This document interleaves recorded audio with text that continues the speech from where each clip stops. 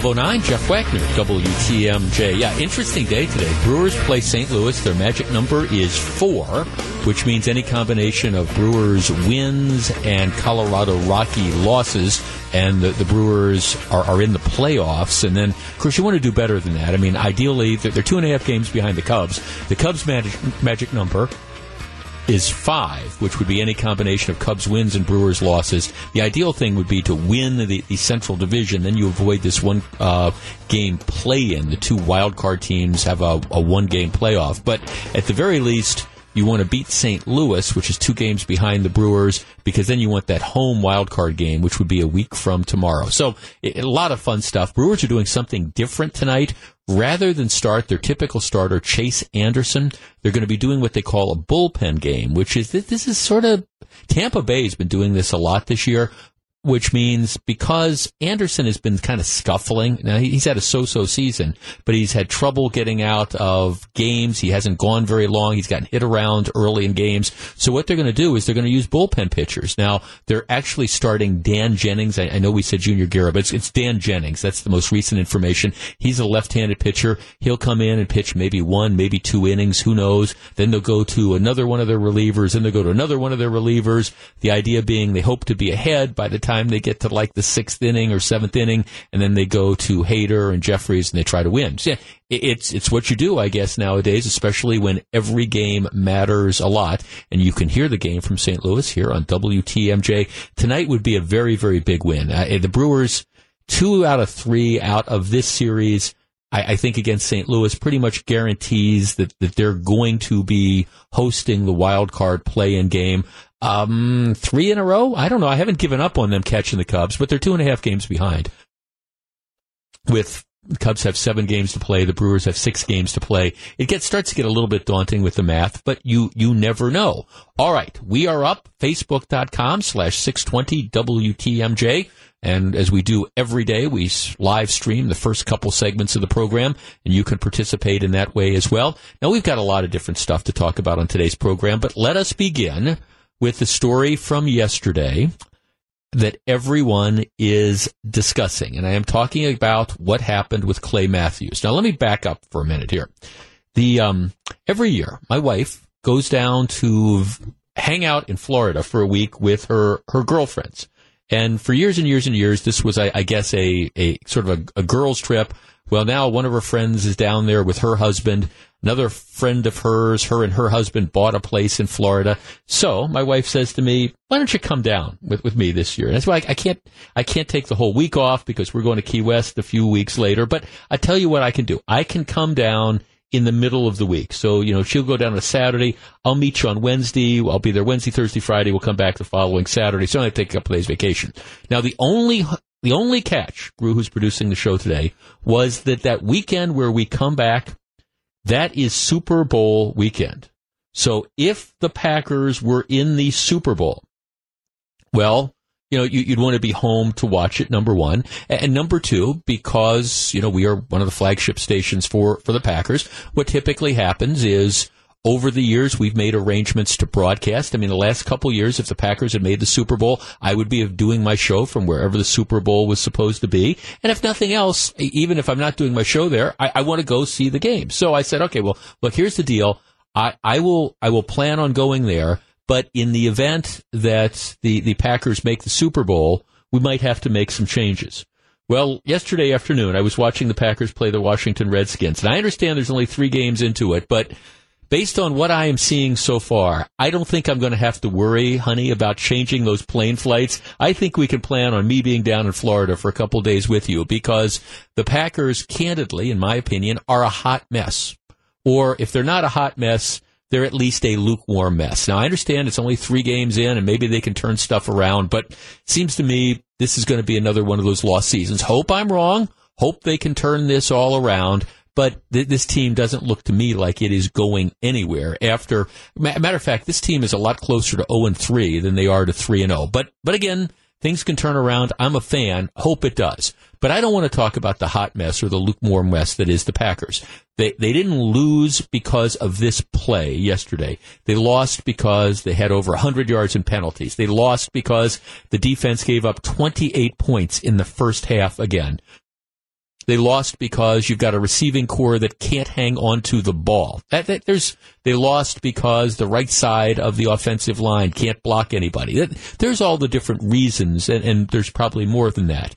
But one of the things that happened, again, is at a key time in the second half, Clay Matthews makes what I think most of us would describe as an outstanding play. He explodes. This is the type of thing he did when he first came into the league. Every once in a while, he is still able to make that explosive play. He comes right up the center. He makes what looks like a picture-perfect tackle on the quarterback, and there is a penalty flag thrown for 15 yards. Mike McCarthy goes nuts on the sidelines. Matthews, they bring him out of the game, I think, because they're afraid of what he was going to say. Afterwards, he comes out and he says, look, he said, I don't think there was anything wrong with this particular hit. He says that the NFL is getting soft after this latest penalty that he had. And he essentially says there's no harm, that there's no foul. He doesn't know what they're going to do anymore. It's essentially the NFL is so screwed up when it comes to this that the rushers don't know what they're doing. There's a story out of Miami. One of the Miami defensive linemen injured himself and is out for the year because he hit the quarterback and was trying to make some weird sort of spin around, so he didn't land on top of him, and he ended up injuring himself, hurt his knee, and now he's out for the year. Matthews says the NFL has gone soft. 414-799-1620. That is the Acunet Mortgage talk and text line. The NFL has a lot of problems. There's no question about it. The controversy involving kneeling continues to bother them. They've got problems with players getting injured and concussions and things like that. But at the same time, I think there are issues that go to the integrity of the game. And while that play and the penalty on Clay Matthews didn't cost him the game yesterday, I think it's indicative of this larger issue that the NFL, the rules have become indecipherable. The thing that appealed to a lot of fans, now there's no certainty at all. You never know what's going to be a penalty, what's not going to be a penalty. And I think the NFL, well, they're becoming a joke. It is becoming a joke. 414-799-1620. That is the Acunet Mortgage talk and text line. And what is perhaps even more aggravating is just like last week, this week, the NFL stands behind these referees who are making these bad calls. The NFL has to figure out what it's going to do to preserve the integrity of the game, because right now, I repeat, it is a joke. And this is not again, some bad sport. The Packers deserved to lose that game yesterday, but this is not the NFL that I think people pay big money to see or to watch. 414-799-1620. All right. If you're on the line, please hold on. We are live streaming, Facebook.com/620WTMJ. Did Matthews get the short end of the stick? And bigger point, are you starting to lose interest in the NFL because of these phantom penalties, because of the way the game is officiated, because of the way the rules have changed, or whatever? And again, I've said this before, a lot of this is about fantasy football. They want a lot of points. They want people to tune in and see, hey, this guy threw for 400 yards, this guy threw for 380 yards and 6 touchdowns, and your fantasy football team did well. But is that hurting the integrity of the game? 1217, Jeff Wagner, WTMJ. 1220, Jeff Wagner, WTMJ. Look, the call on Clay Matthews didn't cost the Packers the game yesterday. All right, they deserved to lose that game. There's all sorts of reasons why. But I'm telling you, I think the NFL is becoming a joke. They've had more than twice the number of roughing the passer penalties called this year than last year. There's no consistency at all. Players don't know what to do, and I think it's turning people off.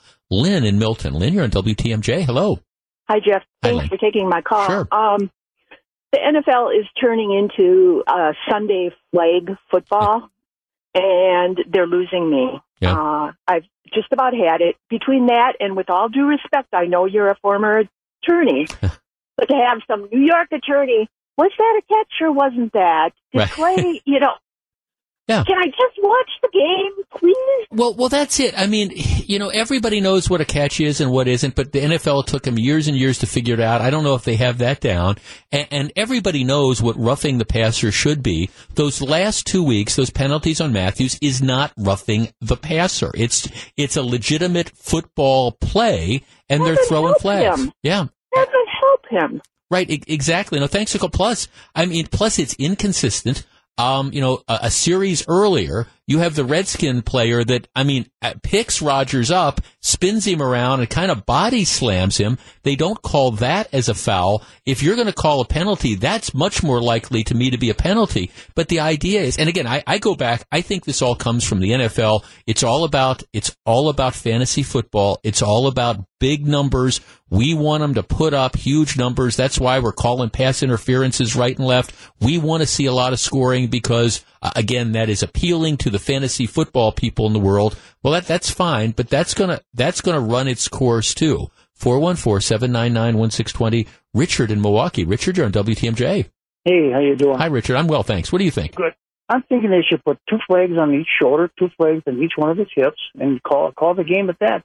Because that's what they're getting to, and apparently that's what the NFL wants, but they don't have the to make it happen. Well, right. Put the quarterback, if that's it. And look, and I understand. If you want attendance, you want to have the stars that are there. So, you don't want the players, getting hurt, and you don't want it to be a war of attrition. But then, put them in a red jersey, put 2 towels on the sides of their belt and say, all right, you're not allowed to hit the quarterback. What you have to do is you have to grab the towel gently so as not to disturb them. And then let's not call it professional football. Let's call it, I don't know, something else. NFL flag. Yeah. Exactly. Right. I'll tell you, like you said, we do it, we get hit. They do it, they don't get hit. Yeah, that was, but that again, to me, that underscores you need to have a degree of certainty. Look, and I understand there's always going to be bad calls. I get that, but there needs to be a degree of certainty. People have to understand what the rules are, and the rules have to be administered, I think, fairly and evenly across the board. The referee says, I didn't see what happens to Rodgers. Well, the Rodgers hit, like I say, much more egregious. Did it cost him the game? No, it didn't. But much more egregious than what Matthews did. What Matthews did was a normal, ordinary, in my opinion, football play. And I just think what's happening is, look, the NFL has problems. In Washington, I don't know if you could tell from the TV broadcast, but that stadium was about 30 to 35 to 40% empty. And that is, you don't have it at Lambeau Field, but it's a problem that you have at all sorts of venues across the country as people are losing interest in football. And in particular, kind of the casual fans are losing interest. And I think it's stuff like this which is contributing to that. It makes it difficult to watch a pro football game. All the penalties yesterday, and I'm not making excuses for the Packers, who I thought played undisciplined, but some of these penalties, they're kind of these like non-existent stuff. People don't spend $100 to go sit to a football game and watch officials throw the flag. And the NFL's got to get its act together. Let's talk to Tim in Fredonia. Tim, you're on WTMJ. Hello. Good afternoon, Jeff. Hi, Tim. And that was a good segue up to what I'm going to say. Is the NFL, they're a business, Jeff. They understand one thing, and that's revenue. Right. And until big sponsors start pulling back ad money, they're an empire, the NFL. They're $10 billion a year business with a B. Right. And until advertisers and sponsors start pulling back money, Jeff, they're very arrogant. They're not going to change anything, okay? Mm-hmm. But that'll get their attention once they start including tens of millions of dollars in ad revenue, because that stuff rolls downhill. Well, but I will tell you, Tim, that's not going to happen until viewers start tuning out. Right. So it's all this thing. Once people start the casual, look, Packers fans are always going to watch the games. That's true. But it, after the Packers game, am I as interested in watching, I don't know, Los Angeles play Los Angeles? Well, not necessarily if the game becomes a joke. Well, what they're trying to do, Jeff, out of New York, is regulate and legislate a violent and physical game from the boardroom. That doesn't work, Jeff, in any business you're in if your CEO isn't involved or engaged in your business. He's not listening to anybody. Right. And when viewership and ad sponsors dry up, Jeff, and trying to get their attention, that's when it's going to change. We might be waiting for a while, but good topic. No, thanks for the call. No, right. Well, exactly. And that's just what the reality is. It's the inconsistency. And again, like I say, this is now, okay, you have twice as many roughing the passer penalties this year as last year. And now you start to have defensive players who are getting hurt because they are putting themselves in unnatural positions, making legitimate football plays in an effort to try to, I don't know, not land on the quarterback or whatever. Now, look, I thought the penalty on Rodgers last year that put him out, I thought that was a cheap shot. I thought there was malicious intent. Clay Matthews, the last 2 weeks, these have been football plays, period. Tom in Hartford. Tom, you're on WTMJ. Hello. Yeah, hi, Jeff.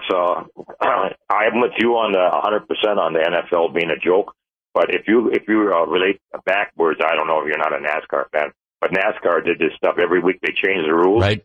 And you look in the stands now, there's hardly anybody there. And I'm not there either. I used to be a ticket holder for Indianapolis every year, and I dropped everything. I don't even watch them anymore. It's getting to be a joke. Well, right, because you start changing things so quickly, and you have knee-jerk responses to stuff, and then stuff is implemented inconsistently, and a lot of the average fans say, okay, why bother? I sent out a tweet yesterday that got a huge reaction. It was kind of like, if you didn't know better, you would have thought that some of these officials throwing the flags had money on the game. I mean, I'm thinking, this is a penalty on Clay Matthews? Give me a break. Right, exactly. It's just getting to be terrible. I mean, I hope it doesn't happen that way, but right. Well, look at what happened to NASCAR. Yep. No, thanks for the call. I mean, maybe that is the answer. Maybe it's, look, because we're all about fantasy football and we're all about big numbers, you cannot hit the quarterback. All right. If you want to make that to be the rule, then let that be the rule. Now, does it change the game dramatically? Yes, it does. But then at least you can enforce it. All right, my text line has just exploded. Let's see. The NFL stands for not for long. They are losing me. Exactly with these different things. I just think it's wrong that the NFL now calls sacking the quarterback roughing the passer. I'm getting ready to tune out. Baseball all the way. Go Brewers. The heck with the NFL. I'm so done. Yes. Let's see, Jeff, I'm confused. When did fantasy football start paying the bills for the NFL? Your fantasy football is ruining the NFL and not paying the bills. Something is very wrong. Well, see, here's what the NFL figures. We'll be able to get eyeballs. So the integrity of the game has gone downhill. We don't care about any of that. But as long as people are playing fantasy football, they'll still tune in because they want to see whether Kirk Cousins had 300 or 400 yards or whatever because they get points. That's all people care about, not the integrity of the game. Roger Goodell needs to wake up, but it starts with the team owners who need to wake up as well. And I hope you don't think this is, again, just me being a poor sport because Clay Matthews got another penalty for roughing the passer. The Packers deserve to lose. They played a dog of a game. No offense to dogs, but that was not a penalty, period. 12:29, Jeff Wagner, WTMJ. It's 12:37, Jeff Wagner, WTMJ. Let me give you a little bit of a show plan. By the way, we only live stream the first couple segments of the program. Sometimes people email, say, I wish you would do the whole program, and I'm not sure you can stand looking at me for 3 hours. But a half hour, that's kind of how we work it out right now. Maybe we'll consider expanding it a little bit as we move forward. Coming up, about 1:05, right after the 1 o'clock news, I want to talk about the latest developments in the Brett Kavanaugh situation and where we go from here. Does the report in the New Yorker magazine where another woman has, I guess, sort of kind of come forward, does that change your thinking? We're going to discuss all of that, but we're going to do it at the start of the 1 o'clock hour. So stick around for that. Hey, let's see. How does the Brewers division title fate look heading into the series against the Cardinals? And what went wrong for the Packers? What went right? Greg Matzik discusses it all tonight. Tune in. Sports Central starting at 6:07. Greg will take you up to our coverage of the first game, very important game between the Brewers and the St. Louis Cardinals. All right. Bill Cosby. Now, Bill Cosby, if you are my age, Bill Cosby has been a part of your life from an entertainment perspective from the beginning. I mean, I remember as a kid, Bill Cosby starring with Robert Culp in the TV show I Spy. You know, I can remember that. I can remember, you know, Bill Cosby's comedy albums. One of the first comedy albums I got as a young kid was a Bill Cosby comedy album, and I still remember sitting there playing it and just laughing my butt off. It was just hysterical. And then you had Bill Cosby, who went on to create, you know, Fat Albert, and you had the cartoons. And then, of course, Bill Cosby, you know, playing in the Cosby Show. I was not a huge fan of that, not because I didn't like it. It's just, I watched other stuff at the time. But there was a period of time when the Cosby Show was on. That was as hot a show on TV as there was. Well, and Bill Cosby also became a spokesperson for accountability. Bill Cosby rankled some on the left for coming out and talking about, hey, you know, especially in urban families, the need for there to be some degree of accountability and the need for, you know, two-parent families and things of like that. So, I mean, Bill Cosby was a social commentator as well. We now know that there was another side to Bill Cosby, and that going back to the 1960s, you know, Bill Cosby, well, he wasn't quite the perfect family man that some people might have thought he was. Bill Cosby, and there's 60-plus women have now come forward to say over the years that they had various encounters with Bill Cosby where he would give them drugs and then would take advantage of them in various forms. Some of the early contact, Bill Cosby acknowledged doing some of this stuff, but he said, look, this was consensual. You know, this is what we were doing in the 60s and 70s. Later on, not so much so. In any event, what's now happened is Bill Cosby last spring was convicted in connection with 3 counts of sexual assault involving a woman. It occurred more than 14 years ago. She was a basketball coach at Temple. He was big with Temple in Philadelphia. She alleged that she was drugged by Bill Cosby and that he sexually assaulted her. Bill Cosby, and the sentencing hearing started today. It probably won't be concluded until tomorrow. He's looking at 3 counts of sexual assault in connection with instances involving this woman. He faces up to 30 years in prison because the maximum penalty for each count is 10 years. If you were to run them, what they say, consecutive, you serve one term, then you begin serving the next, then you begin serving the next. Theoretically, he could be looking at 30 years in prison. The sentencing guidelines, which are advisory, but they give the judge an idea of, you know, how much similar sort of offenders have gotten under the circumstances. The sentencing guidelines call for a prison sentence of 1 to 4 years. Bill Cosby is 81 years old. He is, by all accounts, he is in poor health. He apparently is legally blind. At least that's what the claim is. This contact and the behavior involving the woman for whom Cosby was convicted of a crime occurred 14 years ago.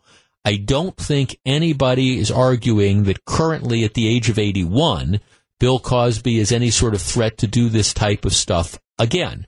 But it doesn't change the fact that he stands convicted of having done this, having committed this crime 14 years ago.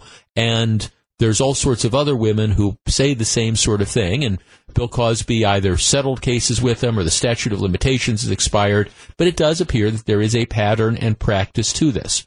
So, 414-799-1620. That is the Acunet Mortgage talk and text line. I will tell you where I come down on this, but I don't want to influence your opinion. Here is my question. What do you do with Bill Cosby? Do you send him to prison? And the reality is, I mean, he's 81 years old. You send him to prison for 5 years. That's effectively sending him to prison for 30 years. So that's probably a life sentence in prison, given his situation. Do you say, hey, he's 81 years old, he's not a threat to anyone anymore, these criminal charges are old, what we'll do is we'll put him on probation and we'll let him live the rest of his life at home but under some sort of supervision? Or alternatively, do you say, hey, what this guy did was horrible. We need to send a message, and that message is put him in an orange jumpsuit, have him walk out of that courtroom in handcuffs. Who cares if he's 81 years old? Send him off to the penitentiary. If he dies in prison, who cares? 414-799-1620. Do you send Bill Cosby to prison when he ultimately gets around to being sentenced probably tomorrow? 414-799-1620. What would you do? I'll tell you what I would do, but I'm curious to hear from you. If you're on the line, please hold on. If you want to join us, 414-799-1620, which is the Acunet Mortgage talk and text line. Back to talk about this in just a moment. 1244, Jeff Wagner, WTMJ. 1247, Jeff Wagner, WTMJ. Our text line has absolutely exploded. Let me give you a couple samples before we go to the calls. Bill Cosby deserves to be in prison for the rest of his life. He's a sex offender. Give his victims justice finally. Here's the flip side. Put him on probation and on house arrest. He should have to settle all civil suits. Well, he has a lot of those. Here's another one. Jail time, and what about a several $million fine to go towards victim support groups or women's shelters? Make him hurt in the wallet. Here's another one. I don't know what the maximum fine is for this. I doubt it's millions of dollars. Put him behind bars. 18 or 81, it's still a horrible crime. Probation for a charge like this would just be perceived as a slap on the wrist. Send Cosby to prison. You do the crime, now do the time. Age should not matter. Okay, 414-799-1620. Let's start with Rosie, who's calling us from Illinois. Hi, Rosie.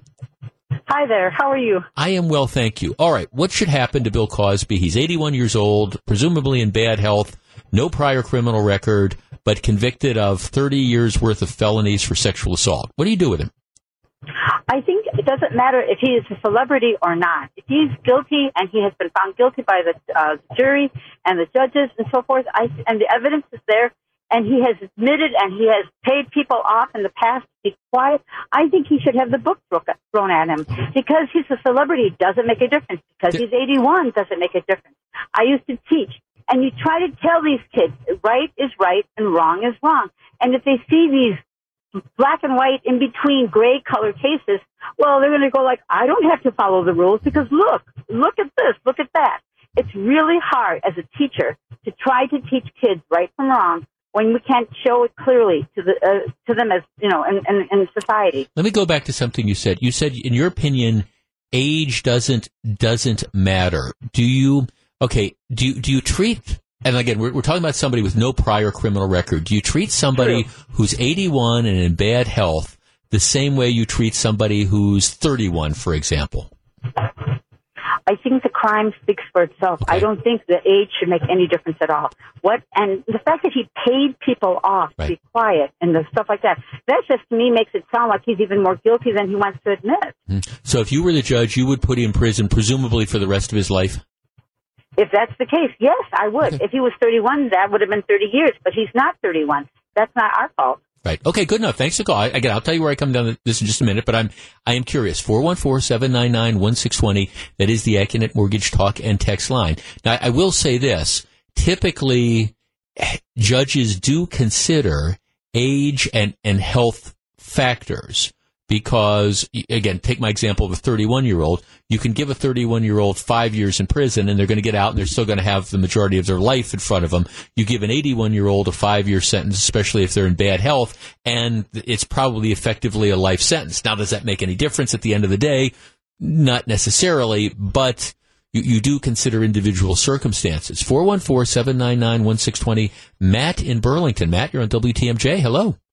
Hello, Jeff. How are you? I'm well, thank you. Okay, you're the judge. Tomorrow, you got to ultimately impose a sentence. What do you do to Bill Cosby? I send him up the river. He had plenty of opportunities to make contrition, to do the right thing. They played the delay game, and they could have settled this years ago and walked away with a meaningful deal. They played the game, and they lost. How much time do you give him? Again, the maximum would be 30 years. The sentencing guidelines, like I say, are somewhere between 1 and 4. What would you do? I guess I would reply, it doesn't matter. His life is essentially over. Okay. He's played his hand, and at this point, he's a sex offender that's going to either die in prison or have get a bit of time out. Right. Okay. No, thanks. You're right. And he's got, regardless, if the conviction is affirmed, and there will be an appeal, and his attorneys will try to argue that he should stay out of prison on appeal. I'm not sure how that's going to be viewed by the judge. Typically, I will tell you, my reaction to these things is once you're convicted and once you're sentenced, don't go to prison. That is typically what my reaction would be. But I can tell you the attorneys are going to be asking, hey, stay the sentence pending appeal. The appeal could drag on, a year, 2 years, 3 years. My guess is the judge isn't going to allow that to happen if the judge decides that he's got to send him to prison for a significant period of time. 414-799-1620. Let's talk to Roger in Green Bay. Roger, you're in WTMJ. Good afternoon. What do you think? Hello, sir. Thank you for taking my call. Thank you for calling. Well, you're welcome. The first thing that occurs to me is, as a taxpayer, and I realize that's not Wisconsin. Okay, but if it was in Wisconsin, me as a taxpayer, I'm going to say, this guy's 81 years old.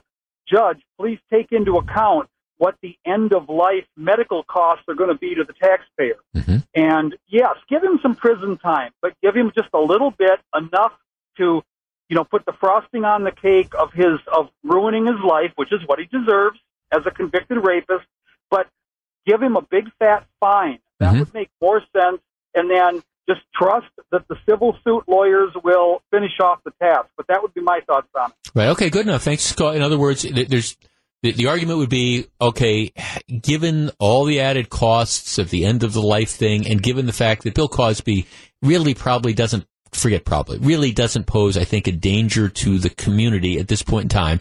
The crime that he was convicted of was 14 years ago. You send him to prison because you want to be a penalty sort of thing, but it doesn't have to be essentially a life sentence. You want to send a message that this is unacceptable, but not saddle the taxpayers with paying for Bill Cosby's medical treatment when bad things happen. 414-799-1620. Steve in Plymouth. Steve, you're in WTMJ. Good afternoon. Oh, all right, lost Steve there. Let's talk to Jim. Jim, you're on WTMJ. Hello. Jim from Pipe. Jim from Pipe. Where is Pipe? North, east of Fond du Lac, tiny little cool town. Okay. No, it's funny. My producer had put up Jim from Pipe, and I've been in most places in the state of Wisconsin, and I thought that must have been a typo, but it's not. I got to apologize to him. You're really from Pipe. Okay. Yeah, swing by, and going up to the Packers game. There's a really great restaurant just north of there. What's it? Okay. What's it near? What's it near? It's between Stockbridge and... Okay. Oh, I know where Stockbridge is. Okay. All right. Pipe. South of there, yeah. Okay. See, Jim, this is great. I try to learn something new every day. You have now helped me learn where Pipe, Wisconsin is. Okay. I'm sorry. What do you do with Bill Cosby? I think he did the crime. He's guilty. We need to lock him up. And one other thing, I know I, like you, grew up with him too, but everybody thinks his character was so great in the movies, but he also had other activities he was doing, like hanging out at the Playboy Mansion and stuff like that, dating himself. So there's no question. I mean, Bill Cosby was a product of Hollywood in the 60s and 70s. Now, thanks for calling. That's where a lot of like the Quaalude stuff, and look, that's from what I've read. That was the thing where, you had this kind of open drug culture and things like that, and Bill Cosby was clearly a part of that. Okay. What do I think should happen? And this isn't necessarily a prediction of what will happen, but this is what I think should happen. He has to go to prison. I mean, he has to go to prison. I appreciate that he's 81 years old. I appreciate that he's had a model life as far as philanthropy goes. But this, number one, is a horrible crime. And number two, it's not a one-off. I mean, we're not talking about somebody, we're going to discuss Brett Kavanaugh in the next segment of the program, but we're not talking about that. There's no question. You have 50 or 60 women who have come forward, and they've all told variations of the same story. Now, maybe there's not 50 or 60, maybe there's 30. And maybe of those, some of it was consensual. Hey, this is the 60s or 70s. We knowingly took the Quaaludes. This is kind of how we did things back then. But there's enough of these allegations that are out there that tell me that Bill Cosby was a major league creep who was doing stuff like this on a regular basis. So he has got to go to prison. Now, the question becomes, what do you do? How long do you send him to prison, given his age, his lack of prior record, etc.? And the truth of the matter is, you send him to prison. If I am the judge and the sentencing guidelines, and I understand you could give him 30 years. If I am a judge and the sentencing guidelines, that what they say is, the recommended range for somebody in his category is somewhere between 1 and 4 years, I err on the high side. I send him to prison for 3 or 4 years. And then say, okay, when you get out, if you're still alive, when you're 84 or 85, I fine the cheese out of him. I don't know what the maximum fine is, but I impose the maximum fine. I send him to prison for somewhere between 3 and 4 years, and then you say, okay, after that, if you're still alive, you're on parole, you're a registered sex offender, you have to report in, do things like that. I don't think you can treat this as a case of straight probation, especially given all the other allegations that are out there. It is a sad, unfortunate end for a guy who I think did a lot of good stuff. But just like we hear often, the Bill Cosby in public, the Cliff Huxtable of the TV show, that wasn't the Bill Cosby in private. So if I'm the judge, I am sending him to prison, not for 30 years, but I'm sending him to jail for several years, 3, 4 years, which I would consider to be a significant sentence. If he's still alive at the age of 85, well, then he can go back to his mansion in Philadelphia after paying a substantial fine. 1258, Jeff Wagner, WTMJ. When we come back, after the 1 o'clock news, we're going to talk about the latest developments in the Brett Kavanaugh case. If this whole thing isn't a mess, it'll do till a real mess gets here. Stick around. 109, Jeff Wagner, WTMJ. So, Eric, did you, I assume you watched the Packers game yesterday? Saw parts of it, yes. Did you see the injury to Muhammad Wilkerson? Yeah. Yeah, it's, it's bad when they take him off the field in the cart and then they take him to the hospital. Right. I mean, that just tells you that. And it's one of those things where and of course he was hit by his own player, that Kentrell Bryce, who is a Packers liability, in my opinion. Anyways, but he's had a couple really, really bad games, and he's.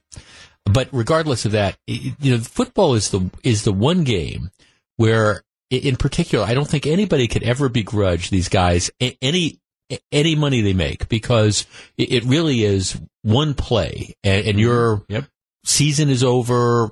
Your career could be over, and you hope that's not the case with Wilkerson, but that's a serious injury, and it's a long comeback from something like that. And oftentimes, once you're cut too. I mean, teams don't usually cut a player who's injured, the next day, but eventually they do end up releasing these guys. Well, right. Well, he was in Green Bay on a 1-year contract, essentially trying to. I mean, his career had kind of taken a downturn, and he was trying to say, okay, look, I've got a lot of great stuff. He was playing for a big free agent contract, and that's out the window now. Right. So assuming that he can come back and play, you've got the long rehab, and then you still got to try to prove yourself. It's the nature of football. So for anybody who says, they don't deserve that money, all you have to do is look at the potential for that.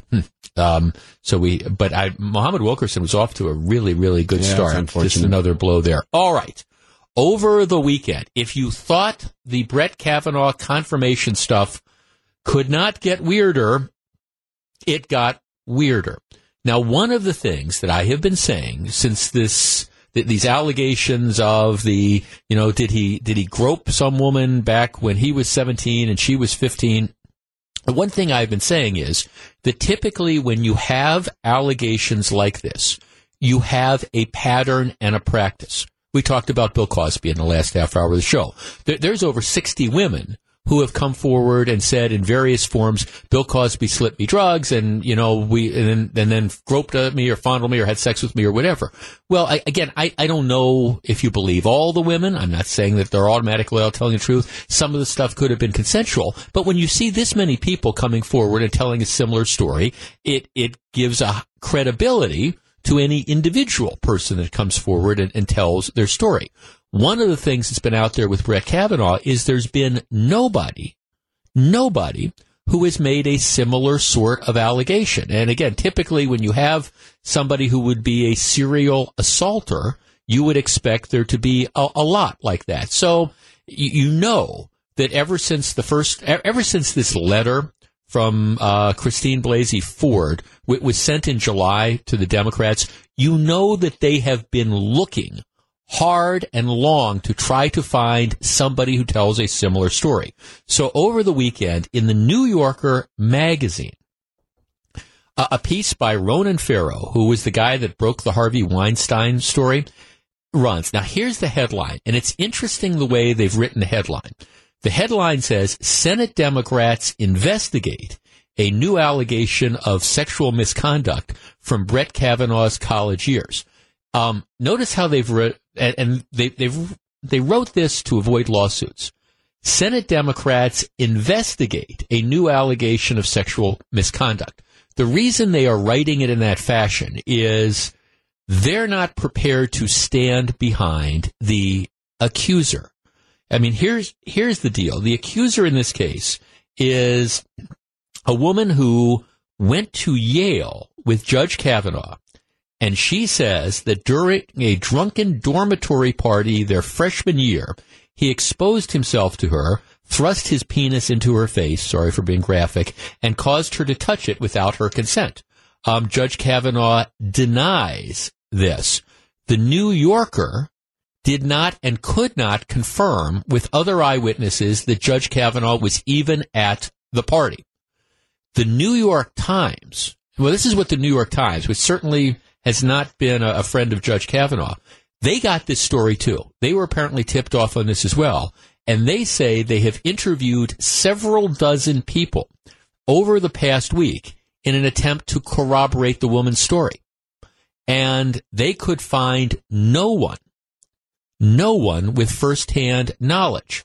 The woman herself contacted former Yale classmates asking if they recalled the incident and told some of them that she could not be certain that Mr. Kavanaugh was the one who exposed himself. So you have this second woman that's now come forward, but she's like, well, we were drinking.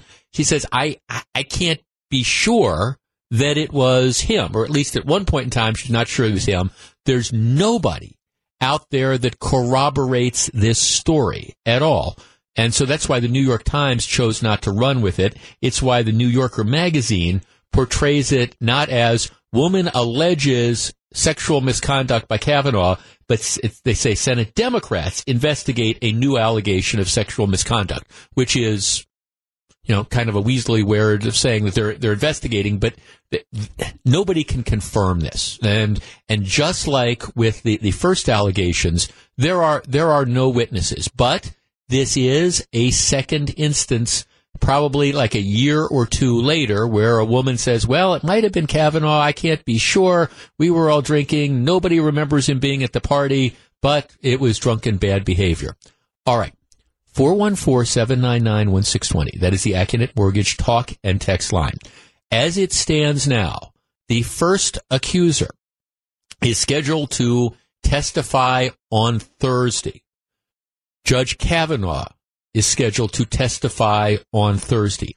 I don't know that you're going to plow any ground, new ground. I don't. I mean, they say we want investigations. Well, there's no witnesses to this. She's going to tell her story. He's going to deny it. I don't know that you're going to advance it, but I think it's important that she get an opportunity to tell her story. But here's my question.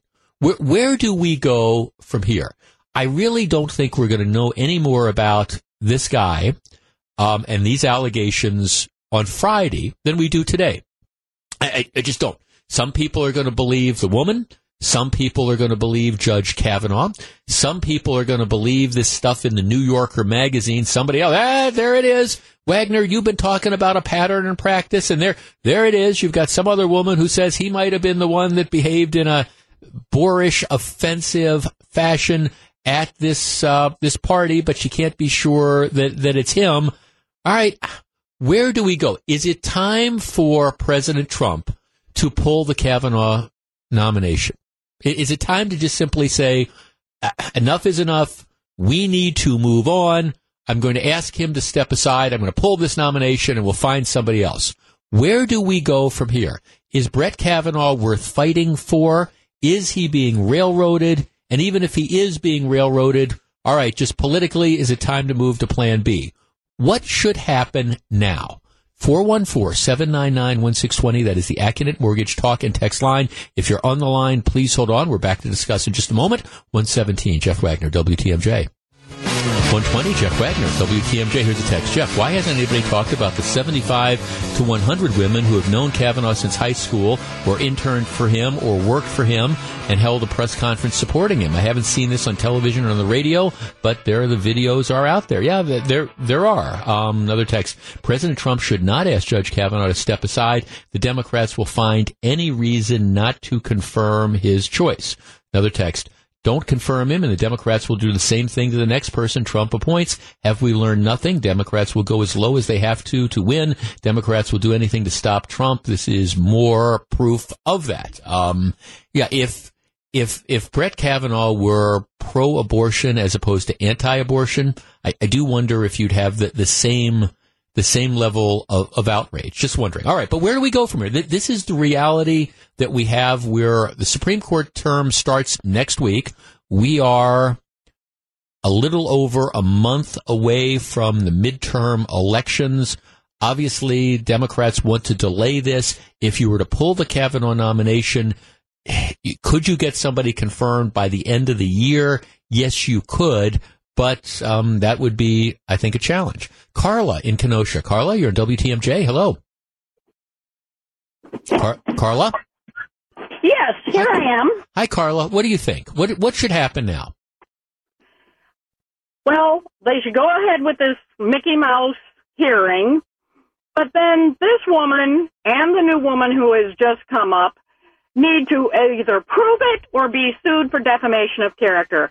Every Republican or conservative who tries to run for anything, they try this smear campaign on. When these women get punished for smear campaigns, when they're totally unfounded like these are, no way to prove anything, but I'm going to throw out an allegation. Mm-hmm.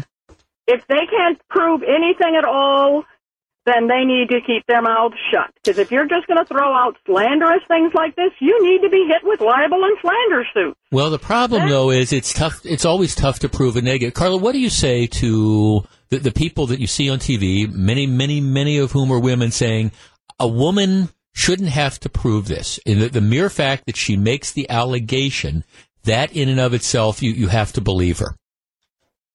Why? Okay. Because that whole team that got suspended because that woman made it alive. The Duke lacrosse team, yep. Yeah.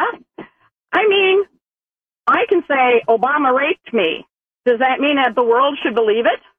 No, thanks. And as a matter of fact, you had several women who, I'm not sure if they actually used the word rape, although I think one or two did, who said that about Bill Clinton. And back in the 90s, we were told that they were lying and that even if he had engaged in sexual misconduct, it didn't make any difference. But this is the reality. Okay, we'll be back with more calls in just a moment. If you're on the line, please hold on. Where do we go from here? 123, Jeff Wagner, WTMJ.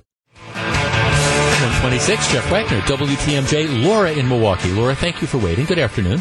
Hi. Hi. As a woman, I hope that we've gone beyond the Anita Hill stage where we don't acknowledge them or pay attention to them and just let it slide right through.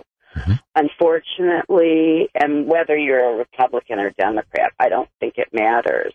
I don't know how we got a president who is the worst of any party. Well, let's stay focused on the Brett Kavanaugh allegations. So, okay. Let's say you have a hearing on Thursday. This lady comes forward. She tells her story. He says it didn't happen. What do we do then?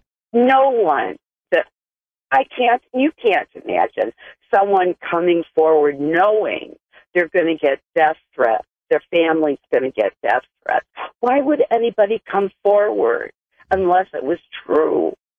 So the fact that she makes the allegations in and of himself, we believe her. We have to believe her.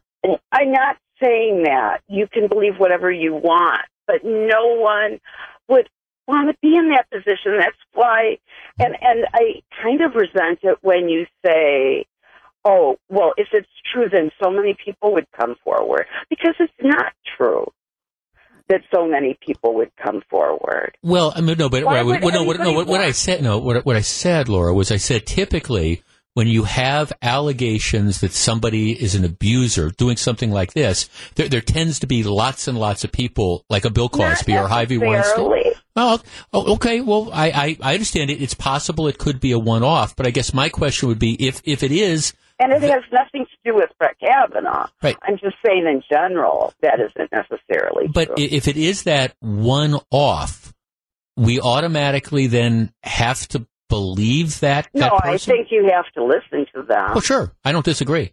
Okay, thanks. I mean, I don't disagree. I think you have to listen to them. I guess my question becomes, though, where do you end up going from here? Because I'll tell you the way this all plays out. She comes in, she testifies. She'll tell her story, and I assume it's going to be similar to what, she said before, that she didn't tell anybody about this until 2012 when it came out in this couples therapy sort of thing, that she didn't tell any of her friends, that there's no contemporaneous witnesses. He's going to say it didn't happen. I mean, seriously, where do you go from there? I mean, do you say, well, the allegation itself is serious enough to derail a Supreme Court nomination? I mean, I guess that's where do we go? Because I don't know that we're going to know any more come the end of this hearing on Thursday afternoon than we do today. But is this a matter, is Brett Kavanaugh so incredibly tainted that now, you can't move forward? And as far as Laura's question, why do you come forward? I don't know. Could the woman be misremembering things? Could the encounter have been different than she remembers it? We all, even with somewhat traumatic situations or significant traumatic situations, after 30 some years, you remember things differently. I'm trying for explanations. I don't know why she comes forward, but at the same time, does that mean that you automatically have to believe her? We're going to continue this topic for one more segment. If you're on the line, please hold on. 136, Jeff Wagner, WTMJ. I have a text here. Jeff, the corroboration of Dr. Ford's statement is the fact that she identified Kavanaugh by name to her psychologist, it's actually her therapist, and husband decades before he was nominated. No, actually, this came out in 2012, and it's true, he hadn't been nominated to the Supreme Court then, but he was on what was being described as a short list. He was already on the federal appellate bench, and he was on kind of like the short list for the Supreme Court should Republicans take over. But it's true, she first raised his name to her therapist in 2012.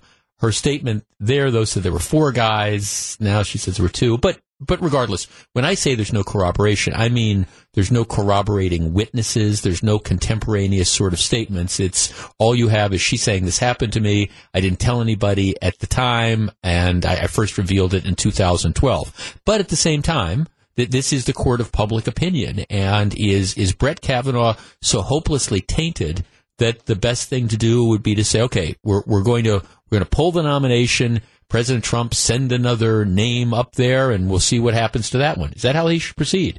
Josh in Oconomowoc. Josh, you're on WTMJ. Hello. Hi. So I pretty much think that this is all kind of political. Where do we go from here? Kind of political? You think it's kind of political?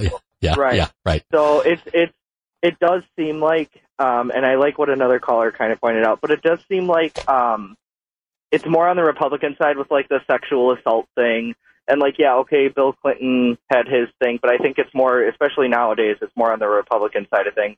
I think we should just stick with Kavanaugh. I think that he would make a very good Supreme Court justice.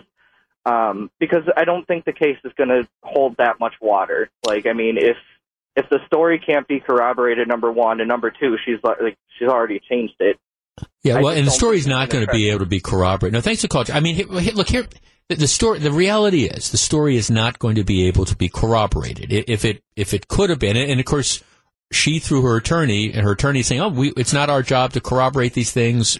She's entitled to be believed.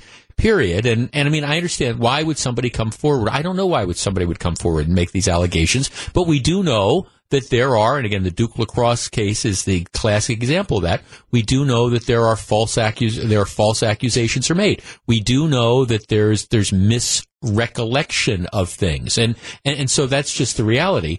At the same time, and by the way, I was kind of chuckling when you said maybe it's a little politics. Dianne Feinstein had the letter from this lady in July. If this was sincere, let's get to the bottom of this. I mean, this could have been raised in July. You could have given Judge Kavanaugh a chance to address it in private meetings or in his last hearings. I mean, clearly the timing of this was all political.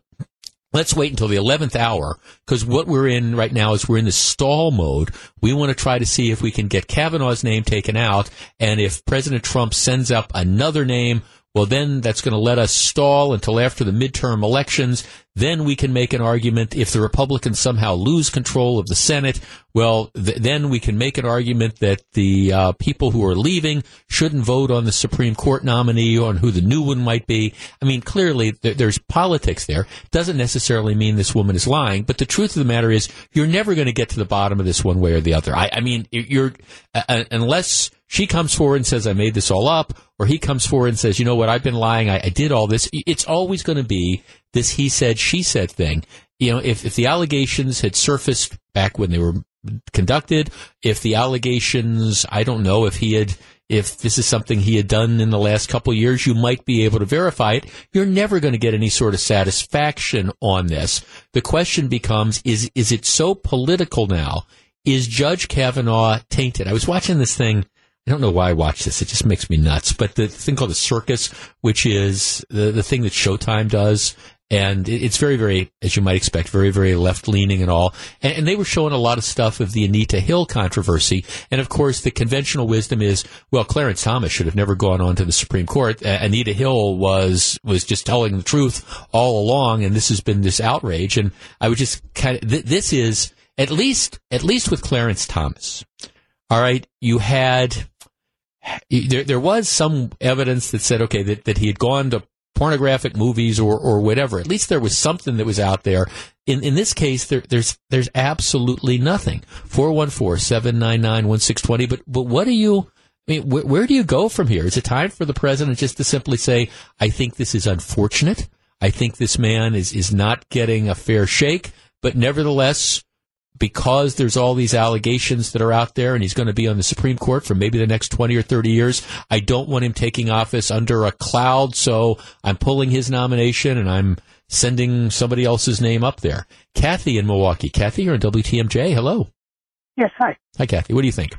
I feel that it's kind of unfair to him because both of them were minors at the time, and I'm assuming the other men were there were minors. So why are we going to go here as a minor and accuse a minor of something where it could have went both ways? They both could have been at fault for something. They were minors, and we probably learned from that. But I just can't say that that's fair for her to do this at this point because they both were 16 years old. They were minors at the time. You know? Yeah, well, he would have been 17, she would have been 15. But yes, they'd both be minors. Right. And the statute of limitation based on 6 months until her whatever birthday.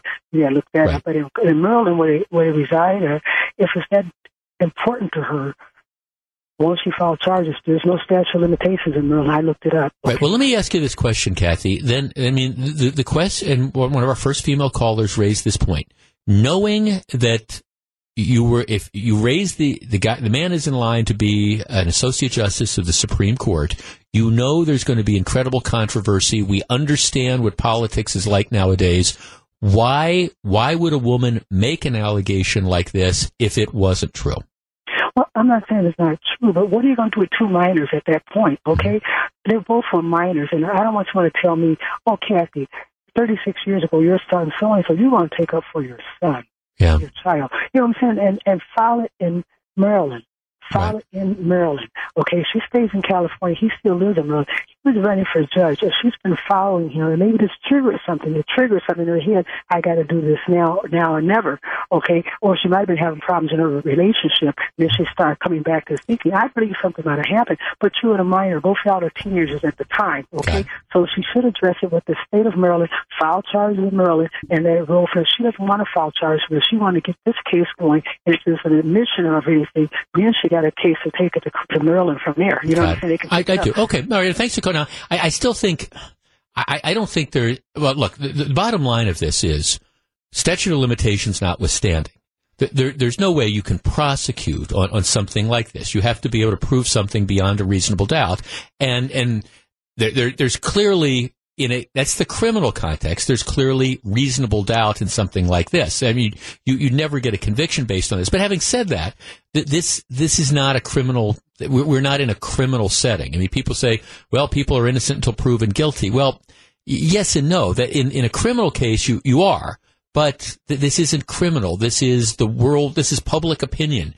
Sometimes merely the allegation can be enough to put a taint on somebody. So it's not like, again, a criminal matter. And I guess that's, to me, the question. Here's what I think would happen. I think it would be a travesty if Judge Kavanaugh were forced to step down. I do, because I think for a variety of reasons, the fact that you have an uncorroborated allegation of misbehavior from 30-some years ago, I think if that's enough to derail you, well, I mean, then it's pretty much enough to derail, anybody. And again, I go back to the uncorroborated thing. If he did this, I'm certainly not going to stand by him, but I just don't know how you prove that one way or the other. And this is, at best, it is an uncorroborated sort of allegation. Things have evolved. There's no question about it. And it is interesting to me to see a lot of the same people who vigorously defended Bill Clinton, who are now, oh, gee, this is terrible, and he's got to go. And the misconduct of Bill Clinton, trust me, was corroborated and was a lot worse without condoning any of the allegations against Kavanaugh. What I will be inclined to see, there's a lot of pressure being brought on a handful of Republican senators, particularly the two female senators, one from Maine and one from Alaska, to get them to, decide that they're not going to support him, at which point in time, then you start to get into a numbers game. At this point in time, I hope Republicans stick to their guns. Now, maybe something that's going to happen. Maybe there's going to be some other smoking gun that's out there. Candidly, this report in the New Yorker magazine over the weekend, I'm inclined to discount that. The New York Times didn't even find that to be substantial enough to print it. Maybe there's going to be something that happens on Thursday. I think she certainly should be given the opportunity to testify. I don't know that it's going to get us anywhere. And after that, people are going to have a very, very tough time deciding. But if I were President Trump, I guess I'd have another nominee in my pocket, in case something happens. At some point in time, you just wonder whether Brett Kavanaugh says enough is enough. So this is, this has been terrible. I feel that I've been a victim of one of the most vicious slanders imaginable. And while I want to try to fight to continue to clear my name, the reality is I understand in today's hyper-political environment that is never going to happen. So I'm going to stand down, and I'm sorry, Mr. President. Could I see something like that happen? Maybe. I don't know Brett Kavanaugh that well. But I will tell you this. For anybody who's thinking about getting into public life nowadays, these are the instances that really, make you start to think about, gee, is there anything in my past that could possibly be construed in a negative fashion? Or am I willing to put up with, in the event that this woman is misremembering, and I'm not saying that, but that she necessarily is, but misremembering, or is just plain making it up, where do you go to get your name back? And that is the one unfortunate thing about this, especially if this did not happen precisely as the lady alleges. Where does Brett Kavanaugh go to get his reputation back? And the answer is there's nowhere. 147, Jeff Wagner, WTMJ. Stay tuned. We'll continue to analyze this all week. And I guarantee you, Thursday is going to be an amazing day in American jurisprudence and American politics. If she testifies, I guarantee you it is going to be political theater of the highest order. 147, Jeff Wagner, WTMJ. 151, Jeff Wagner, WTMJ. Will Brett Kavanaugh be the next U.S. Supreme Court Justice? Scott Warris is in for John Mercure. He has the latest on the Kavanaugh Ford saga today. Tune in 3:34 on Wisconsin's Afternoon News. All right. Gru, who's producing the show today and always. I know you were out of town over the weekend, but as you were driving back from where you were, did you hear this loud crash that kind of sounded like a bomb going off on the way back? You didn't hear that, huh? Well, you must not have been listening very carefully, because there was there was a big bomb that went off over the weekend. It was kind of like imagine like a giant hen laying a giant egg. Boom. What was that? Well, all right. Michael Moore. You know, Michael Moore, I don't know, sort of self-proclaimed angry liberal, you know, walking around with the baseball cap and not caring about how he looks and not caring, too busy to get a haircut, that kind of Michael Moore. Well, he had a big movie. They spent a lot of money advertising it. He had a big movie that dropped over the weekend, Fahrenheit 11/9, which was sort of a sequel to his expose movie that he did about the Bush administration called Fahrenheit 9/11. So anyhow, the movie came out, and they anticipated that, well, it would earn, I guess, a little bit of money. It tanked big time. Now Michael Moore documentaries, unless you're like a hardcore angry lefty, they really don't do that well to begin with. But it's two of his more successful ones. Was the original one, Roger and Me, set in Flint, Michigan, and then the anti-Bush diatribe. I mean, that did okay. Fahrenheit 11/9. They anticipated this could do somewhere between $5 to $10 million. It did under $3 million. Under $3 million. It was just a complete and a total bomb. Nobody that saw, well, I won't say nobody, but very few people saw it. And of those ones that saw it, almost nobody really enjoyed it. The problem is, of course, that Michael Moore has just been unable to reinvent himself. He's been doing the same sort of like angry and at the same time bemused lefty stuff. He's been doing it for 25 or 30 years.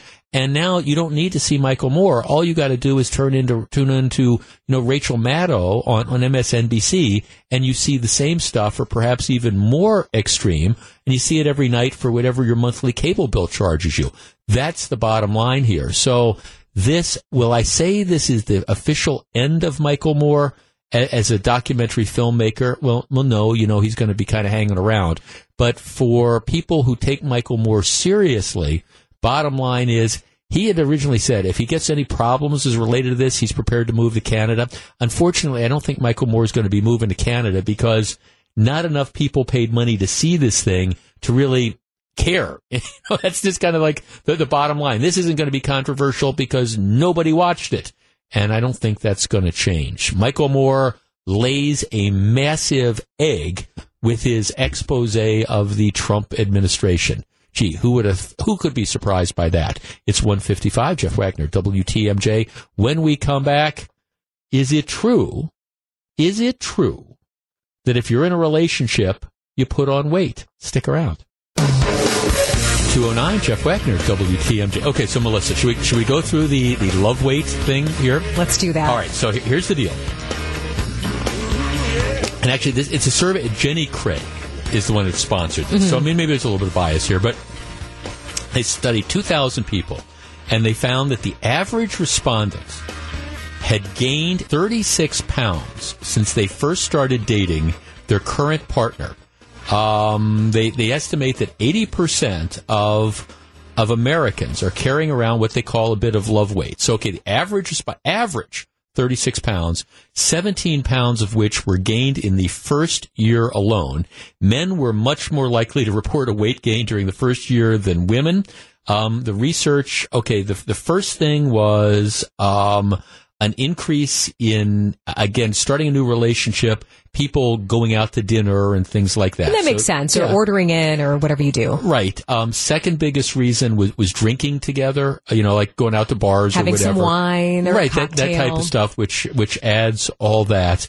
Let's see. Then they say the comfort zone, which starts to occur after 1 year and 5 months. We all know what that is. Right. Yeah. The comfort zone essentially saying I'm comfortable in my own skin, so I don't have to not too worried exactly what you look like every day, maybe sweatpants. I don't know. Here's what's individuals aged 18 to 24 reached the comfortable phase of their relationship the quickest at just over 10 months, while those aged 45 to 54 took the longest to reach this phase, clocking in at nearly a year and a half before they felt comfortable.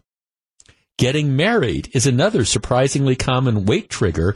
57% of respondents admitting they encountered some weight gain within the first year of marriage, 17 years on average. 17 pounds on 17 average. pounds. That's a lot of weight. Don't you think? I think 36 pounds. That seems like a tremendous amount. But right, but that's over the period of years. Right, but right. 17 in the first year. Now, I will, as you were asking, you're right. I have not, I don't think I've gained any weight since. I don't think you've, But no, in fairness, and actually one of our friends, Colleen, she texted me and they said, the reason you haven't gained weight is your wife doesn't let you have any sweets. Oh. And if you bring any into the house, she hides them on you, which is absolutely true. Yeah. But it's, in my case, it's not because of weight. It's because of, she's concerned. She wants me to eat healthier, right? So good. It's like you really brought cookies. We don't need cookies in the house, and so it's she's hiding my food out of love. Do you know where she hides them? No, as a matter of fact, it's funny you should mention this because there was something about a week or so. Oh, I bought. All right, I'm over at the grocery store and I'm buying good stuff. Yeah. But they had Oreo cookies on sale. Okay, so and they were like on sale for like $2 or $2.99. I bought a thing of Oreo cookies, but I was going to eat them over a period of time. She hid my Oreo cookies on me, and I couldn't find them. And it got to a point where I'd gone through it's a relatively new house, so I mean it's not like I've been there for 30 years, but I couldn't find them. I went through all the different cabinets to the point that I was thinking of going out and getting another thing of Oreo cookies. I was going to say, you could keep them at your desk at work. But I'm not supposed to eat them. No, I'm not supposed to eat them. So I'm trying to do, now our producer Gru, you and Mrs. Gru, at least we won't talk about Mrs. Gru, but you've added some weight, huh, since you've been in a relationship? Oh no, you're... Oh. Right, what? 140. Yeah, he just said he said yes. Gru said he's been around 140. He's okay with saying his weight. A lot of people wouldn't. I haven't been at 140 since I was a senior in high school. I don't think 140. Oh well. Yeah. So, but you buy into this. I do. I thing. agree, but I also think, I mean, you can gain that weight, but then at some point you're like, wait a second. You kind of realize that you've gained a little bit of the weight, and then you remember, I don't feel quite as well, right. And then you go and exercise a little bit more. Well, and I'm actually kind of at that stage now. I mean, I guess I'd like to lose about 10 pounds. I mean, I think that's kind of, you look at some of these charts where it has your ideal weight, yeah, and I'm sitting there thinking, okay, if I lost 40 pounds, people would think I was sick, right. But, that's kind of unreasonable, but, a little bit off. I think your body knows where it feels comfortable. I think I would feel a little bit more, like you, 10 pounds would feel great. I would feel more comfortable, but. Got it. Yeah, we all got that. Okay. Well, so that's it. But it's, but again, my friend love weight. My friend is exactly, I'm not gaining weight because my wife is hiding all the good stuff there. And it is done out of love. There's just no question about it. That's so cute. That works. All right. Let us get started. Ever since the Foxconn deal was announced down in Racine County, there are a number of people who I think decided this was an opportunity for them to make a bunch of money because Foxconn needed space. So the idea is you had a lot of landowners there that decided, all right, we've got land. The land is in demand, and what we want to do is we want to try to sell it for as much as possible. Which I mean, I don't fault that. That's fine. If they're going to take our land, well, we want as much as possible for it. And I think in general, when you look at the prices that are being paid and is being paid for land, it's been extremely, extremely generous. But people have decided, we want even more money, and let's try to get as much as we can. Well, all right, there's another controversy.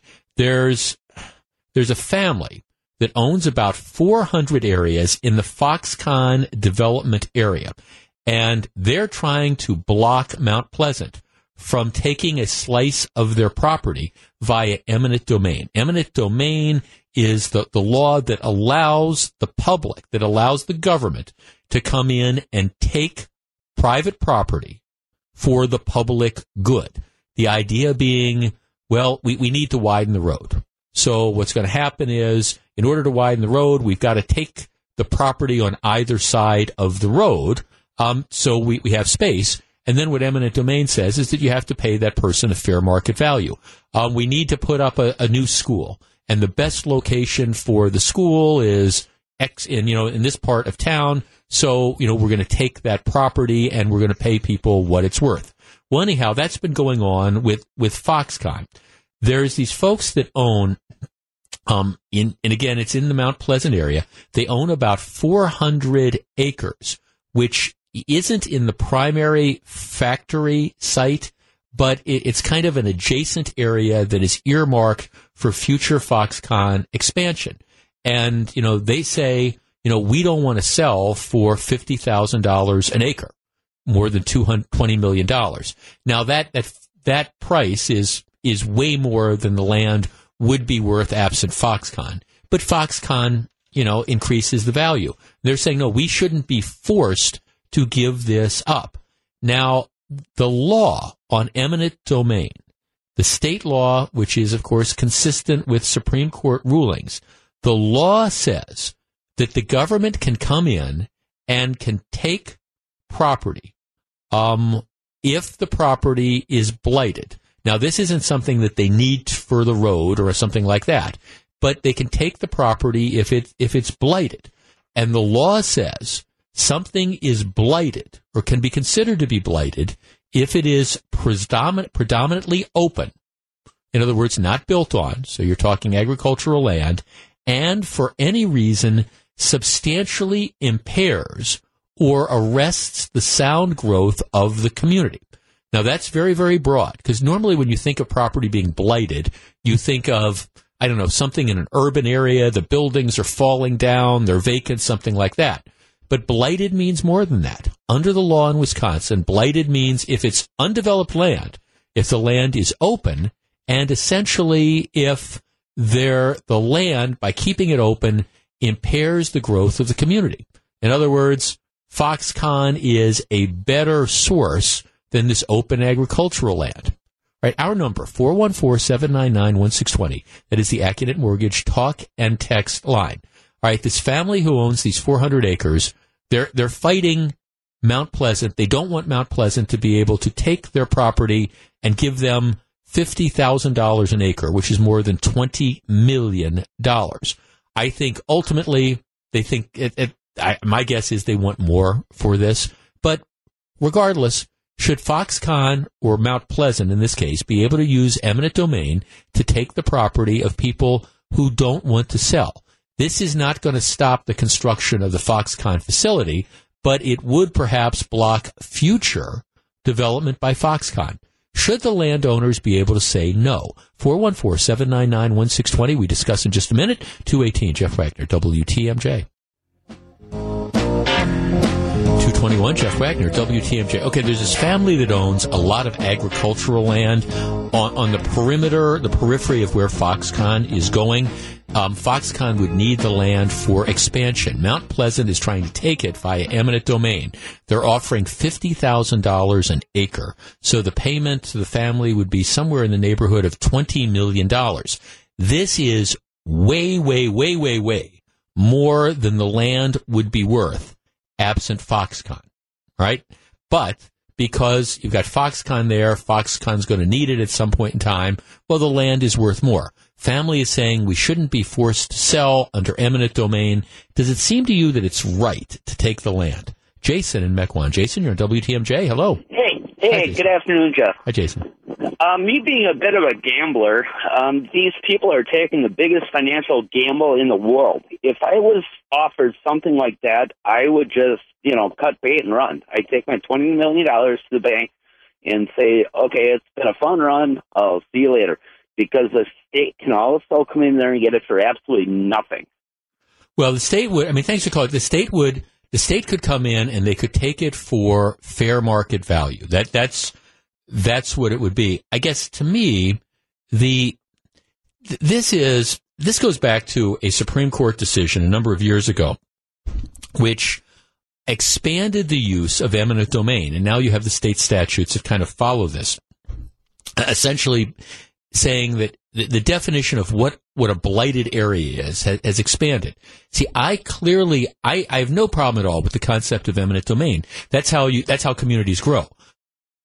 But historically, eminent domain has been used for public sort of entities. The idea, again, we need, the road's been 2 lanes forever.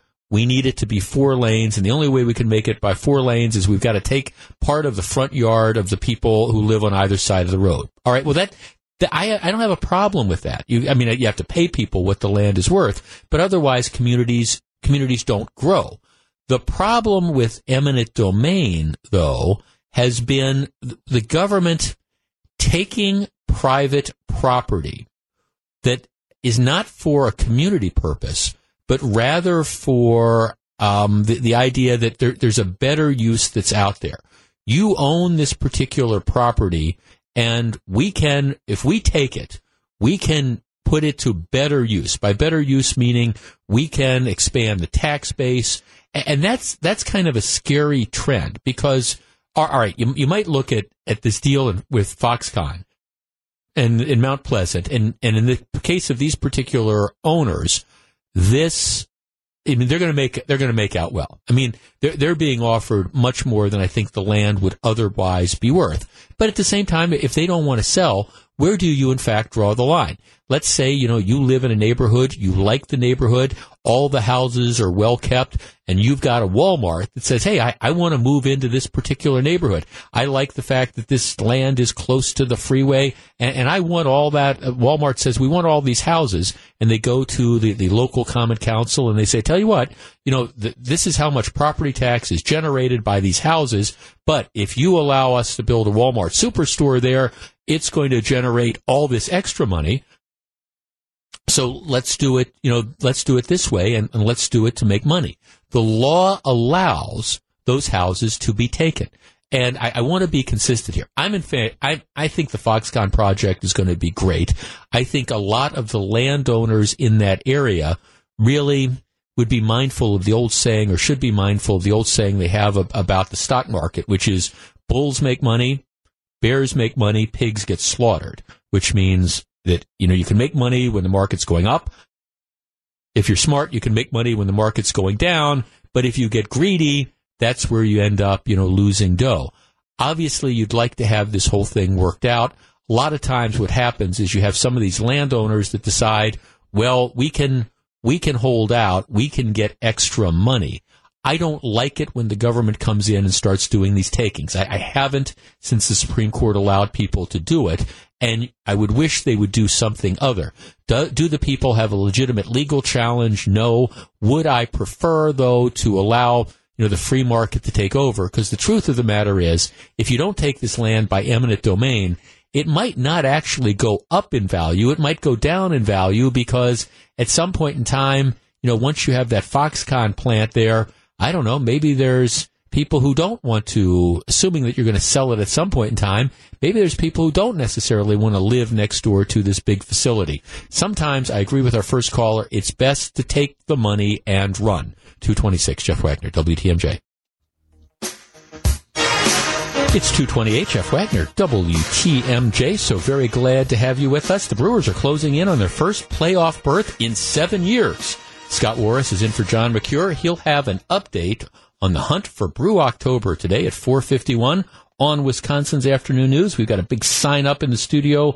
The magic number to make the playoffs is 4. What that means is any combination of Brewers wins and Colorado Rockies losses totaling 4, and the Brewers get into the playoffs. Now, it's cool to be in the playoffs, but what you really want, ideally, you would like to win the division, because as we've talked about before, what happens is there's 2 wild card teams. The 3 division winners automatically get into the full playoffs. The 2 wild card teams, which are the 2 teams outside the division, not the division winners, that have the best records, they have a 1-game play-in to then become the 4th team that plays for to advance. Right now, to make the playoffs, the Brewers' magic number is 4. to host a home wild card game, which would be a big deal. It would be a week from tomorrow. I think the number is 5 over the St. Louis Cardinals. And then to win the division, which you'd ultimately like to do, because then you don't have to worry about a one-game play. And the Chicago Cubs, their magic number is 5. And the ideal thing would be for the Brewers to somehow be able to overhaul the Cubs. Not sure that that's going to happen. But bottom line is, it has been a special season. I think a lot of us thought it had the potential to be a special season back on opening day, and it certainly kind of played out that way. So we'll keep you up to date on all the different developments, so keep it tuned to. It's 2:35, Jeff Wagner, WTMJ. I had a friend a number of years ago, single woman, bought her first house, and then couldn't understand. She was always amazed why, she didn't understand, she was sitting on her porch, why people would stop in front of her house and kind of whisper to each other and kind of point and things like that. Didn't understand why that was. Well, as it turns out, she found this out after she'd been living there for a few months, that it was a suicide house, that the woman who had lived there beforehand had killed herself in my friend's bedroom, and she was just, and it had never been disclosed, and she was completely and totally creeped out by that. Now, for some people, it wouldn't bother you, but it bothered my friend, and I'll be honest, it would have bothered me as well. I mean, I understand there's all sorts of older houses and maybe people die of them, but that psychologically, knowing that somebody had killed themselves in my bedroom, that would bother me, and it would be a factor that I would consider in buying a house. Gru, would that bother you? Not really. If you got a good deal in the house, you don't care. There could be bodies in the basement, you don't care. Okay, you said people die. How about a murder house? Okay. So the in cold blood house, Gru says, might be a little different. So the in cold blood house, you're not necessarily running out, but it's just all right. Well, regardless. Okay. So, but she sold it because she was just uncomfortable in that, which always raises these issues about how much stuff should be disclosed. Now, let me tell you the story because it's a fascinating one that's in the news.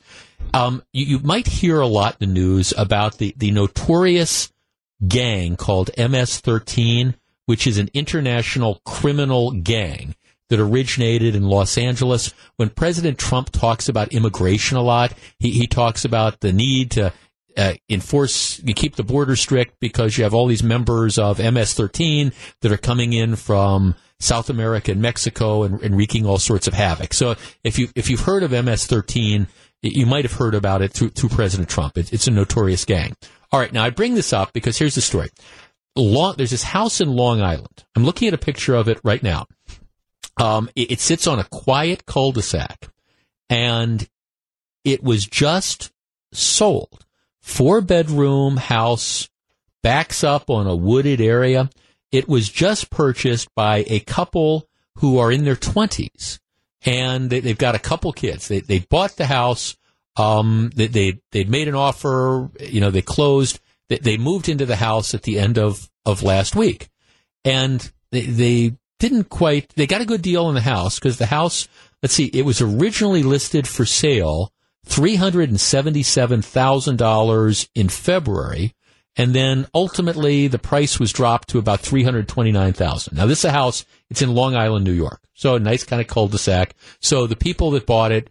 And they're in their 20s. They've got a couple kids. All right. So, hey, we got this great house, 4 bedrooms, et cetera, et cetera. It's on this quiet cul-de-sac in Long Island. So they moved in last week and they noticed something. It started out, there was something odd because they noticed that at 10 o'clock in the morning, they see a group of teenagers who are out laying flowers and lighting candles on the sidewalk around their mailbox.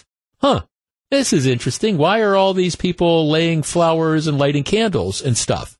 And then they say, well, matter of fact, we're coming back because later on Sunday night, there's going to be, we're having a rally to commemorate the death of this woman. At which point in time, the homeowners say that the death of what? Okay, well, as it turns out, this house, this dream home that these people bought is in the heart of what President Trump calls the blood-stained killing fields of the MS-13 gang. This 4-bedroom house on Long Island apparently backs up to a wooded area where 2 teenage girls, one 15 and one 16, were found bludgeoned to death back in 2016 by members of MS-13. The home also, apparently what happened is the mother of one of those girls was apparently shot a couple weeks ago in front of the house in a dispute over a memorial to her slain daughter. So apparently, what happens is this house, okay, there were murders in the woods, and then just, recently, one of the girls who was murdered, her mother was like laying wreaths or something in front of the house, and she was the victim of a drive-by shooting.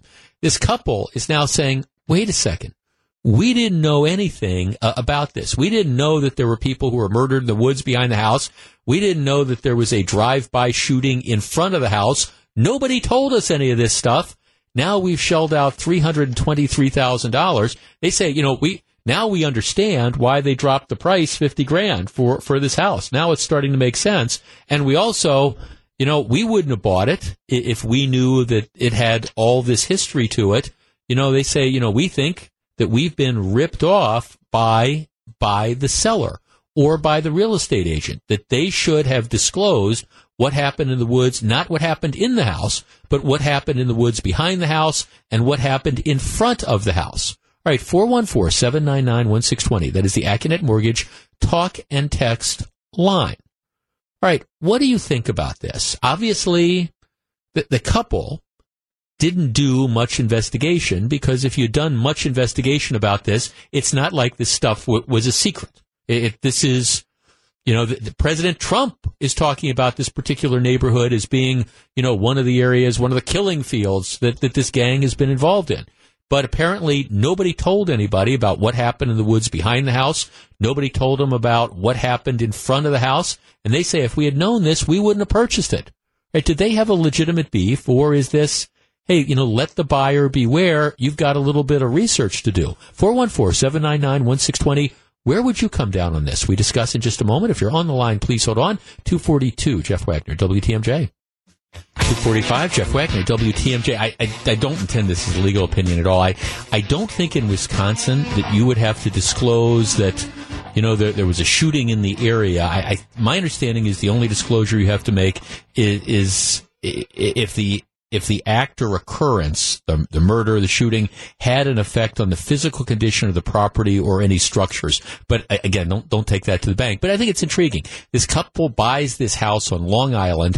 They then subsequently find out that, hey, there were two girls that were murdered by this vicious gang in the woods behind the house, and that one of the mothers had been shot outside the house at a memorial. And now they're saying, hey, we feel ripped off. We're not going to be able to sell this house.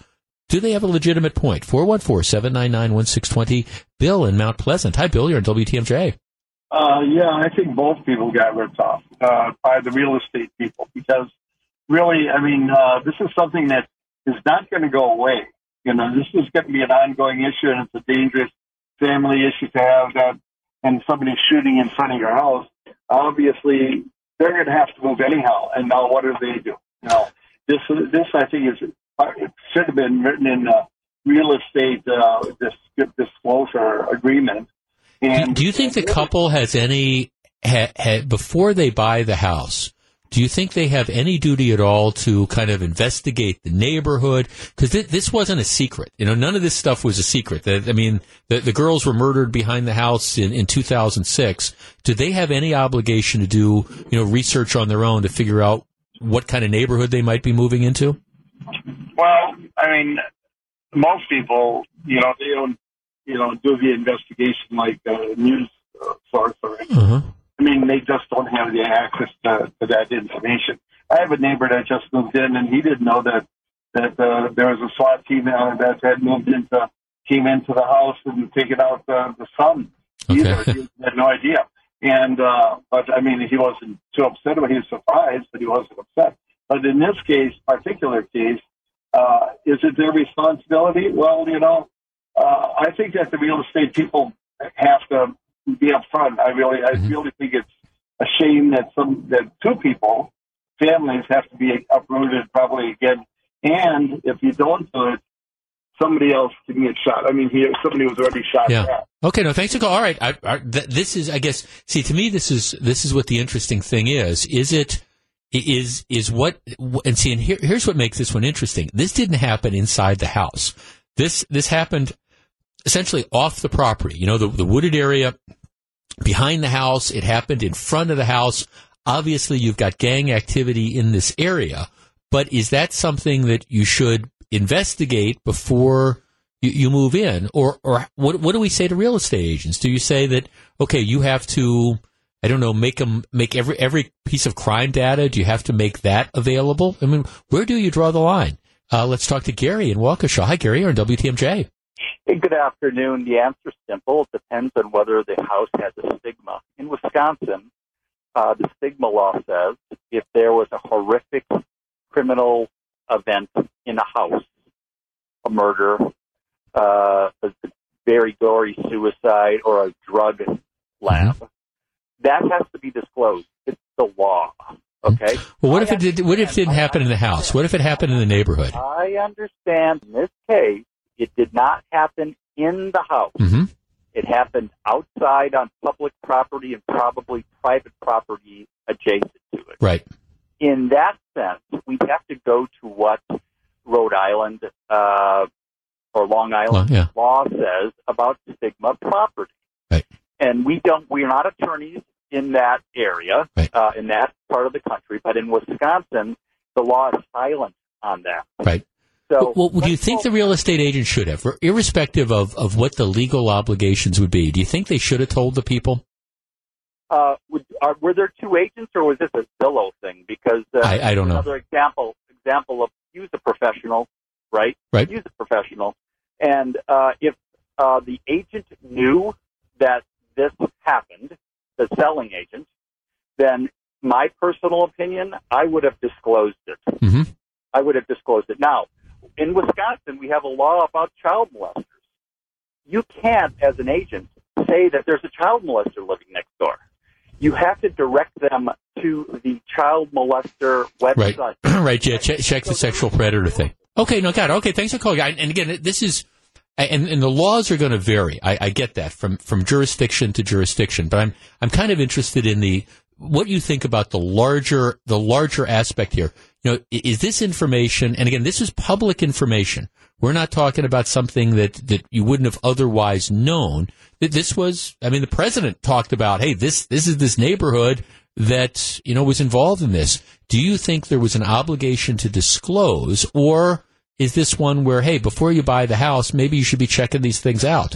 Katie in Milwaukee, you're on WTMJ. Hello. Hi there. I happen to be a real estate agent, and I'm not allowed to stigmatize a neighborhood. It's called redlining. I'm not allowed to do it. Mm-hmm. I'm not allowed to talk about the economic makeup of a neighborhood, or talk about the ethnic nature of a neighborhood. So you couldn't say, hey, by the way, there's a lot of gang activity in this neighborhood, or did you know that two girls were found murdered in that back wooded area behind your house? I am absolutely not supposed to do that. And furthermore, if I have a contract to list a home with a seller, right? My due diligence is to, sell their house and not stigmatize a neighborhood. Now, there is rules about, material defects. Sure, yeah. Material defects, things like that. But can you imagine what Pandora's box that opens if you can start saying, well, this neighborhood is this economic makeup, or this neighborhood has this kind of ethnic, makeup. You're not supposed to do that. Mm-hmm. So you would think that in this case, where again it didn't happen on the property and it certainly didn't happen inside the house, you're not saying anything about the fact that, hey, there was a shooting outside the house, or there were bodies found in the wooded area behind the house. You're not saying anything about that. No, I tell my clients to educate themselves. Are there train tracks nearby? Is there commercial development nearby? What things do you like having a school nearby? Some people might want a school right across the street. I tell them, the best thing to do when you're buying a house is check out the neighborhood. What do you think of it? This is where you're going to buy a home. I leave that up to them, because what may be some person might not like a school. Some person may love that the grade school's right across the street. That is how I direct them. Right. So, now, of course, it's a little bit different than a grade school across the street. Yeah, but. Of course, but yeah. I got it. Thanks. I'm kind of with you on this, Katie, because I think it's a slippery slope. I do think that there are some things I wouldn't buy a murder house, for example, but that's not what this is. This is the neighborhood essentially. Now, admittedly, in front of the house, behind the house, would I want to know this type of stuff? Yeah, I would. But I do think when you're making a major purchase like something like this, in this case, it's a $330,000 house. I do think people have a little, unless the issue, the defect is just hidden. And sometimes stuff is hidden, but this isn't hidden. This was, a little bit of checking could have probably told you. One of the first things that I would have asked if I, for example, was the buyer is, this house has been on the market for a long time and they keep dropping the price and it's priced substantially below what similar properties that we've looked at in Long Island is. What's going on here? Now, obviously, if somebody lied to you, that's a different story. But I do think if this was me, I would be asking at least a couple questions of somebody trying to figure out, why is this house selling for so much less than other houses are selling for? Oh, because, I don't know, a vicious gang murdered 2 people and stuck them in the woods behind that. Well, I understand that you want to know, and I do, by the way, feel bad for this couple because I don't know who you sell this thing to. They kept dropping the price on it, so I think to an extent they're stuck. But there is an element of buyer beware, no question about it. John McCure continues one of his listener trips. When we come back, Scott Warris is in for John. A lot of stuff on Wisconsin's Afternoon News. Melissa Barkley is back. Greg Matzik is in. We'll find out what they all have on their minds in just a moment. Stick around. It's 2:55. This is Jeff Wagner, WTMJ.